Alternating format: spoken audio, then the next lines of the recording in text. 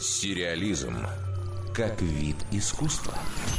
Переснимать скандинавские кино и телепроекты на новый лад – занятие, которое любят кинематографисты разных стран. Как правило, речь идет о нуарных детективных драмах, но бывают и исключения.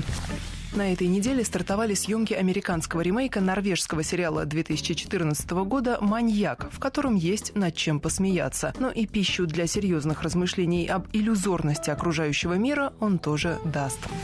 Главный герой оригинального произведения – обаятельный толстяк, жизнь которого полна приключений. То он становится ковбоем, то танцором, то мафиози, то воином, то спортсменом. Девушки обожают его, враги боятся, деньги сами текут в руки, а безвыходных ситуаций не бывает. Но есть одно «но». На самом деле он молчаливый пациент психиатрической клиники, а все происходящее – плод его больного воображения.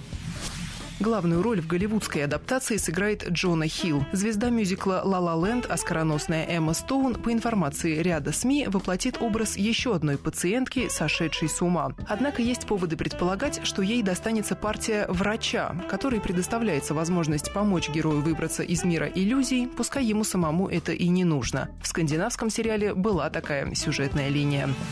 Хилл и Стоун 10 лет назад уже работали вместе на съемочной площадке молодежной комедии «Суперперцы». Сценарий телепроекта «Маньяк» написал Патрик Сомервиль, ранее приложивший руку к сериалу «Оставленные» и американской версии «Моста». Внушает доверие выбор режиссера. Все 10 эпизодов предстоящего шоу снимет Кэри Фукунага, которого мы бесконечно уважаем за первый сезон «Настоящего детектива» и военную драму «Безродные звери». Сериал «Маньяк» будет выпущен сервисом Netflix. Скорее всего, премьера состоится в следующем году. Дарья Никитина, Радио России «Культура».